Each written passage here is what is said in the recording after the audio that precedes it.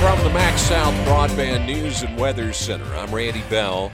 Here's what you need to know for Monday. 2 Kosciusko men have been arrested for growing marijuana without a license. Atala County Sheriff's investigator Scott Chun says deputies were investigating a reported burglary at a house on County Road 4216 west of Kosciusko Saturday morning when they discovered 44 marijuana plants in plain view, some of them growing inside, some growing outside. They also found 15 to 20 pounds of processed marijuana. The suspects showed deputies a privilege license, but apparently they had never applied for a state health department license to grow medical marijuana. The men said about 50 pounds of their marijuana had been taken in the burglary, along with some guns.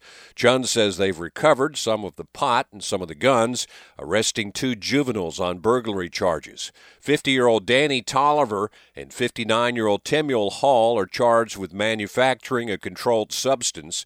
33-year-old Keon Smith is facing an accessory charge in the burglary and possession of stolen firearms.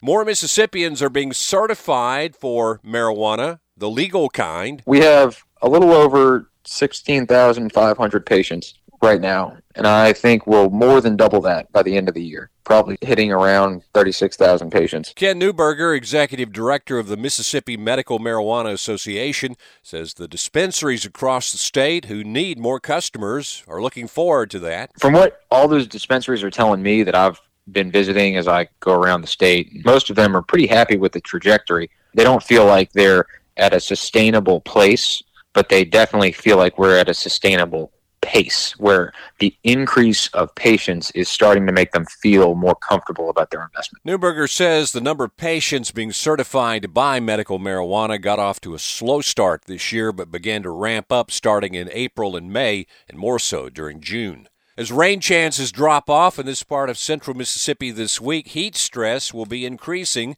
The National Weather Service says by Wednesday, the heat index will be back in the triple digits with heat advisories likely by the end of the week. Find the latest news and weather online now at breezynews.com, kicks96news.com, and cruisin98news.com. From the MaxxSouth Broadband News and Weather Center, I'm Randy Bell.